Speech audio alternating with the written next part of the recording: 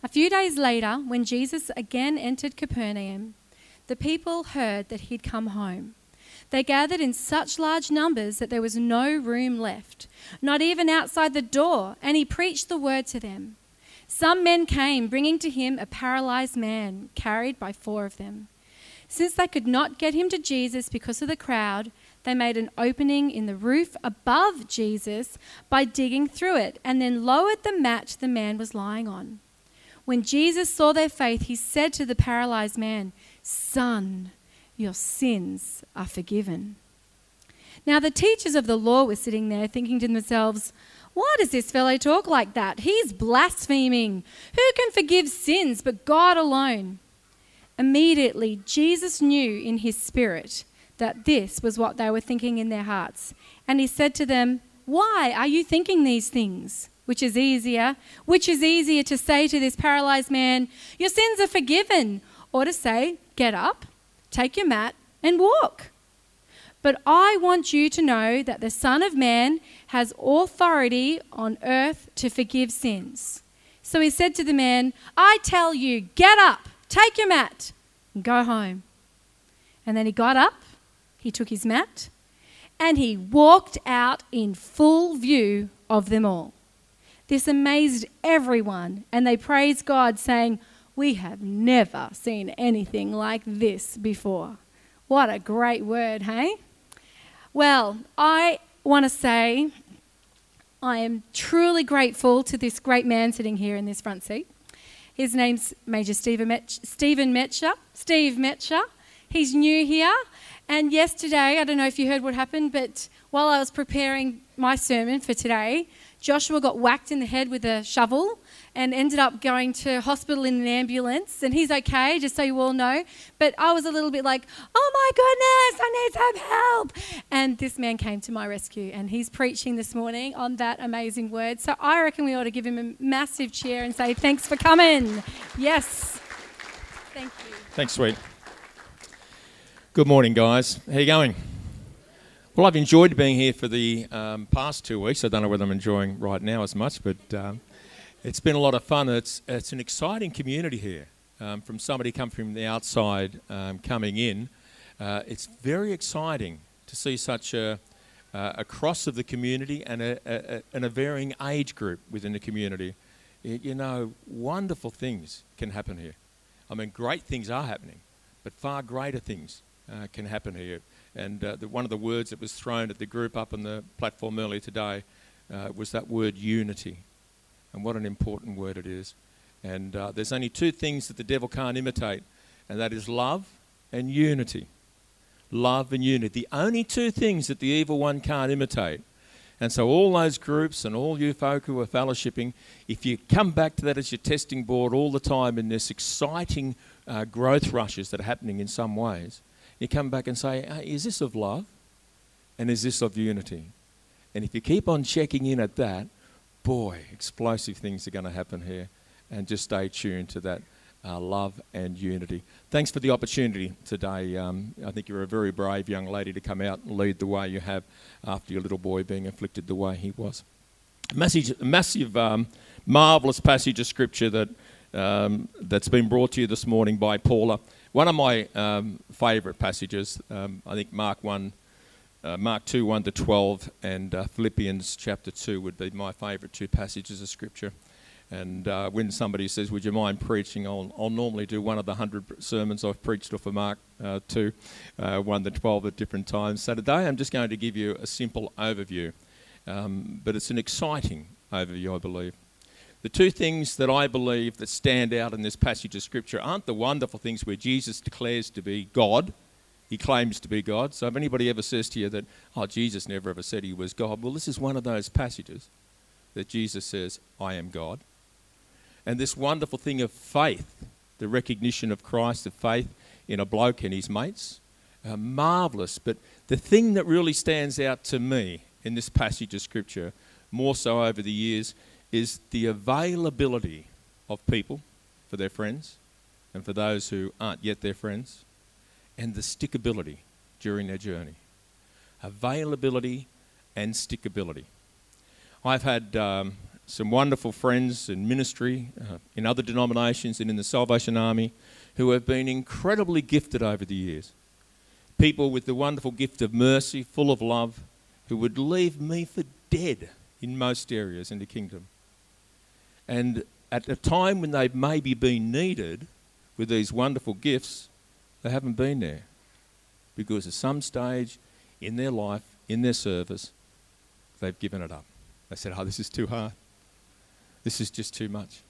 I'm out of this. So no matter how gifted you are, how much ability you have, if you're not there, how can you help somebody? So availability is an incredibly important thing. Mind you, I'm not knocking ability. Golly, I wish I had a lot more of it. I'm one of those people who's available in life but don't have a great deal of ability. Know a little bit about a lot, and that seems to get me through by the grace of God. But this availability, where you're just going to be there, and the stickability to make sure you're going to be there right to the end when things get tough, and you're still there by the grace of God. So we've got 4 blokes who've got a mate who is paralysed, and history tells us that he probably had palsy, which was an horrendous disease, and because if he's afflicted in such a way that he couldn't walk, it had probably already affected his brain.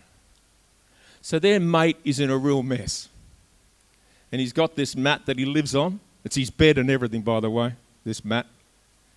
And his 4 mates are saying, this is our chance to see him well. There's this bloke, Jesus, who's travelling all over the land, and people are being brought to him left, right and centre, and they're getting healed. So if he can do it for them, he can do it for our mate. We're going to take him to Jesus. And so these 4 blokes take their mate to Jesus. And when they get down to this house, which we believe was Peter's house, where Jesus was preaching, there was this massive crowd there. So big that they couldn't get their mate into the house. Now it's interesting that Jesus was preaching at Peter's house, because in the previous chapter, in verse 38, Jesus says, I have to go to the cities, to the villages, where all the people are, because I have come with the message that the kingdom of heaven is upon you. I've come to deliver the word. I have to go to the cities, to the villages, if you like, back there then, but where the people are. And by verse 45, 7 verses later, and about another 3 at least healings later, where people are being brought to him left, right and centre, and people are getting healed left, right and centre, and lots of people want to see these spectacular things happening. Hello, Jesus can't get into the villages. He's just so popular, and everybody's trying to hit him with what they need. He can't get into the cities, so he has to go to quiet places to get this message out. Now, isn't it interesting that the Son of God says, I have to go into the villages, and 7 verses later he says, I can't? 7 verses later he says, I can't go to those places. And that's a little bit of us, isn't it? Sometimes the spectacular attracts us so much. Sometimes a big spectacular worship attracts us. I've been to churches where they have trophies all around the walls. There'll be crutches, and there'll be braces, and there'll be this, there'll be canes, where people have been healed. And yet the Bible says, Jesus says, why he came was to give the message of life. The kingdom of heaven is upon you. And indeed, he was the message. You know what I reckon? I reckon it would be an exciting thing if in our churches we had all around the walls framed certificates of the days that we gave our heart to Jesus. Framed certificates of the days we gave our heart to Jesus. That would be wonderful. Trophies of grace. But as people, we're attracted to the spectacular, aren't we? And they were so much attracted then that it stopped Jesus from getting into where all the people were to deliver this wonderful message. Anyway, these 4 blokes get to Peter's house and they can't get into the house. So what do? They say, we'll go back home and throw a barbie. No. We've come to get our mate to Jesus. So they go up the outside stairs, they climb up on top of the roof where Peter probably did his meditation or just sunbake, I don't know, whatever he did up there. And the roof was made, we believe, of beams and clay and straw and really put together pretty good. Probably had some grass growing on top of it, which, was nice and good to lay on. Then they've ripped through these beams, straw and clay. Now, mind you, down below is Jesus. All these Pharisees and all these people. And they've ripped this roof apart on top of him. You believe it? Now, I kind of think these guys certainly fitted that availability, not so much the ability. Because if you had half a brain, you're not going to climb up on that roof and rip a bloke's roof out. And history tells us Peter was a pretty big, sweaty sort of a bloke too. Rip his roof apart, drop the lot on top of Christ and all these Pharisees to get your mate to Jesus. I don't think they were real wise. But boy, did they have stickability and were they available. So they lower their mate down to the feet of Jesus. And when they get to the feet of Jesus, he looks and he is so blessed and so impressed with their faith. And he says, your sins are forgiven. Because of their faith, your sins are forgiven. And of course there's Pharisees in the congregation and they're going, what? How can he dare he say this? To say that is blasphemy. He's claiming to be God because only God can forgive sins. And by the golly, they were correct. They had every right in the world to be upset. Because if he isn't God, it is blasphemy. But see, Jesus is God. And he can forgive sins. You, a living proof of the fact that he can forgive sins. And Jesus, being God, knew what they were thinking. And then he says, okay, if you think it's harder to forgive sins than what it is to heal a bloke, then I'll do the other. Pick up your bed and walk. Your sins are forgiven. And so the bloke picks up his bed and he walks out of the joint. I reckon if I was in the congregation, I would have been fairly impressed to see Christ at work in that way. A great miracle happened that day. The healing of a bloke who suffered atrociously from palsy. A great miracle. And we see many of them throughout the scriptures.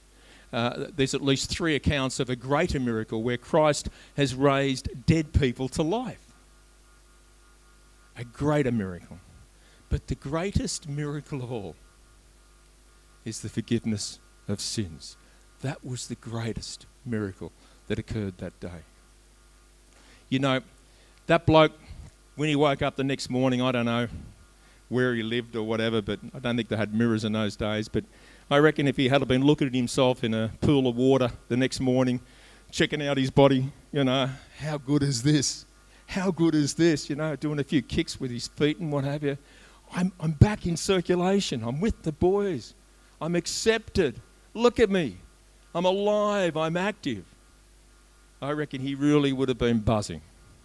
If you had have asked him the next morning what was the greatest thing that Jesus Christ did for him the day before, I'm sure that he would have said, he healed me so that I can walk.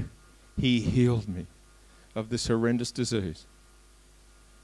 Ask that same bloke 2,000 years later what was the greatest thing that happened to him that day.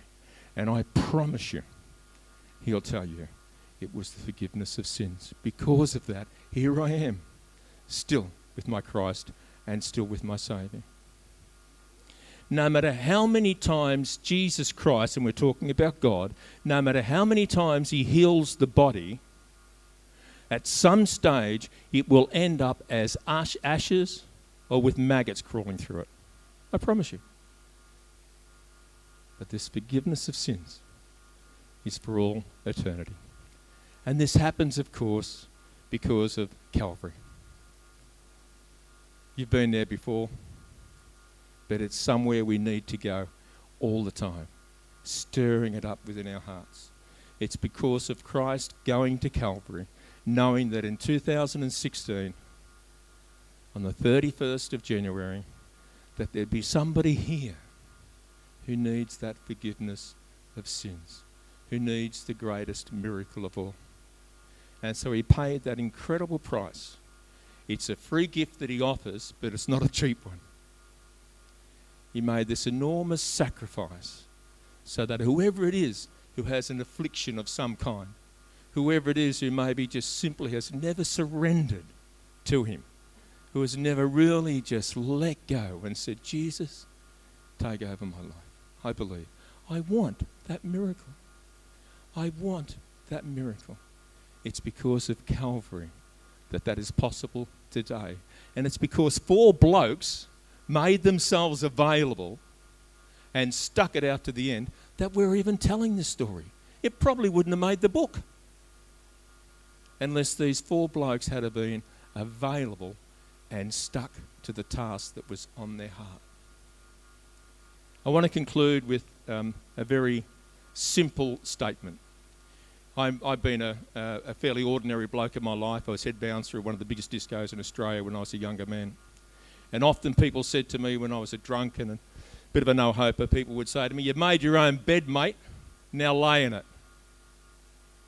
Well, one far greater than the world says, pick up your bed and walk. Your many sins are forgiven. Bless you guys. And ask the worship team to come up. Ask the worship team to come up, and I'll just place a prayer, and they're going to bring a wonderful song to us, I Surrender All. Dear Lord, thank you for your word. Thank you for the clarity of it. Thank you for the power of it. Thank you for the reality that it is just as effective today as it was when it was ushered into the hearts of men and women who wrote it for you all those years ago, inspired by your Spirit. May the same Spirit have his way right now and minister the miracle of your word to our hearts so that freedom can be had. In Jesus' name, amen.